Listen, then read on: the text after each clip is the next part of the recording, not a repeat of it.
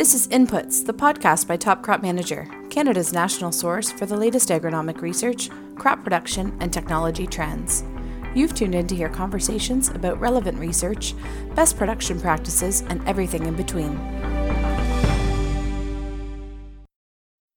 Each farm is different. Every field is unique. With the Climate Field View platform, you get all the information you need about your farm to confidently make the right decisions to maximize your return on every acre.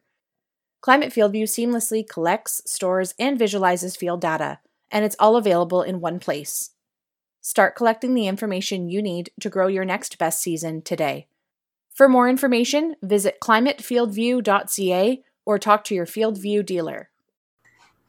Hi, my name is Alex Bernard, Associate Editor for Top Crop Manager, and I'm speaking today with Joanna Fallings, Cereals Specialist with the Ontario Ministry of Agriculture, Food and Rural Affairs, also known as OMAFRA. Today we are talking about winter barley. So, winter barley, how does it compare to other winter cereals? Yeah, so winter barley is pretty similar to most of the other overwintering or winter cereal crops in Ontario. It does need to go through that vernalization period, much like winter wheat or something like winter chilikili. It provides excellent ground cover and keeps the soil covered during the winter months. Excellent. What are the benefits, would you say, of winter barley? So winter barley is not a new crop to Ontario, but it's sort of making a comeback, and there's a couple of reasons for that. One being that it provides or brings another crop to the crop rotation, so it allows us to have more diversity in our system. It, like winter wheat or other winter cereals, provides that ground cover, especially during the winter months or during that thawing event that occurs in the spring. So instead of seeing all that soil be washed away, that winter barley keeps that soil in place in the fields. It's harvested earlier than winter wheat as well. So in longer season regions, particularly in the deep Southwest, it provides an opportunity for double crop soybeans. So because that winter barley comes off a little bit earlier than winter wheat, growers can get their soybeans planted in those areas the first week of July, within the first 10 days of July. It helps spread out the workload, so you're not doing everything all at the same time. It also provides an opportunity for manure management and, livestock feed as well as straw. So there's lots of benefits to winter barley, similar to like what we see with our other winter cereals. Excellent. Now, since it comes off earlier, does it have to go in earlier, or is it seeded around the same time as other winter cereals? So it does need to be seeded earlier than other winter cereals, and that's primarily because of the challenges with winter survival. So with this crop, it goes really, really well actually with edible beans and canola because those crops come off much earlier. So it allows the winter barley to go in earlier. And generally speaking, when we say earlier, that means 7 to 10 days prior to your optimum winter wheat planting date. So we definitely want to see it in a little bit earlier. It's less winter hardy. And so that early establishment is really the key to success. And that's probably one of the main reasons it went away all those years ago was because of the challenges with winter survival. The earlier planting, though, does come with some challenges. And one of those that we do see is increased risk for barley yellow dwarf virus. So that virus is transmitted by aphids. So the way to mitigate that is use a seed treatment. And the seed treatment will help reduce the level of infection that occurs in the fall. If we get a spring infection, the yield impact isn't as great. So that's one of the things to kind of be aware of in the fall because we are seeding it that much earlier than winter wheat. Okay. Are there other inputs or chemical management strategies that growers should consider if they're considering winter barley?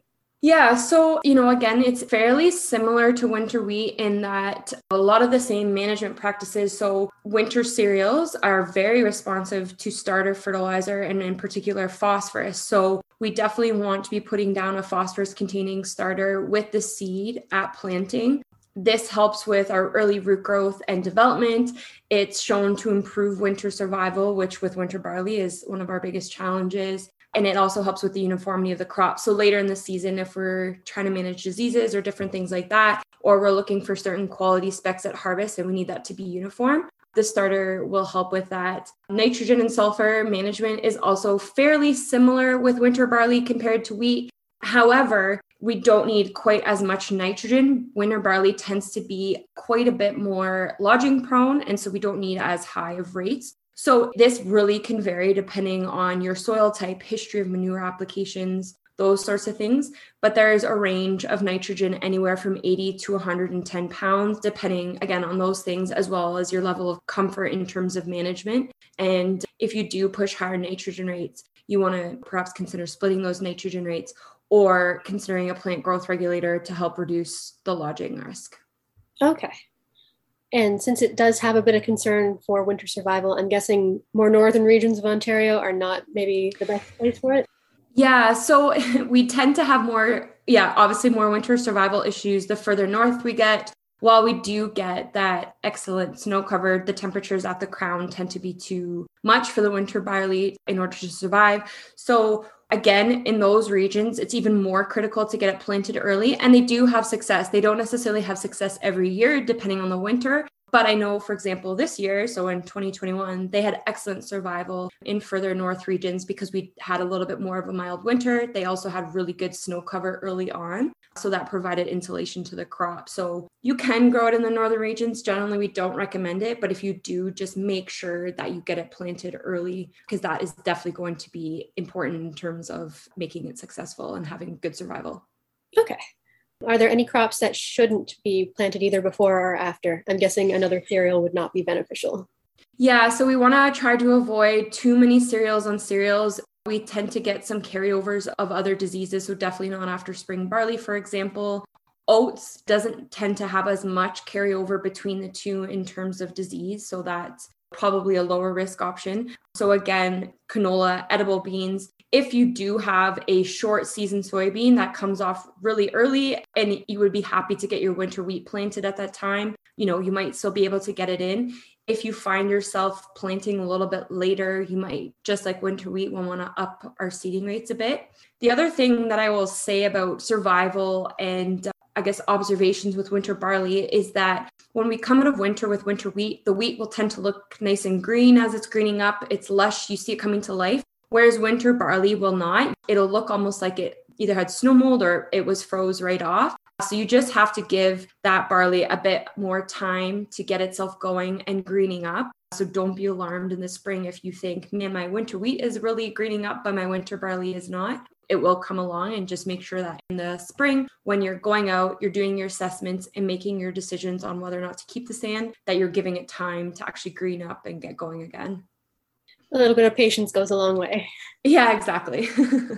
Now, since it is not a new crop, like you've said, it's not a new crop, but it's maybe not something that's as common as winter wheat or other winter cereals. Are there any special considerations growers should make for marketing the crop?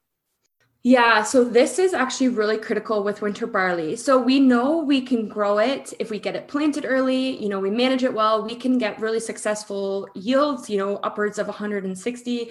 One grower this year got as high, I believe, as 180. It was the best winter barley he had ever grown. So we know we can get excellent yields in Ontario. But the marketing side of things is absolutely one of its biggest challenges next to winter survival.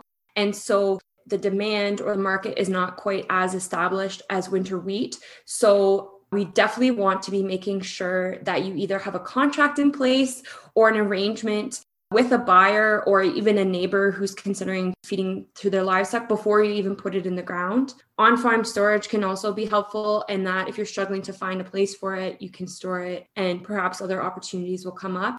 But I would definitely encourage growers to have an idea or have something in place before they put it in the ground. If you're feeding it for your own livestock, that's great. You don't have to worry. But if you are planning to market this, make sure you have an end user. Most of the winter barley or most of the barley is used for livestock feed. Some is being used for malt if it has malting qualities. And there are some varieties that do have the ability to be used for malt.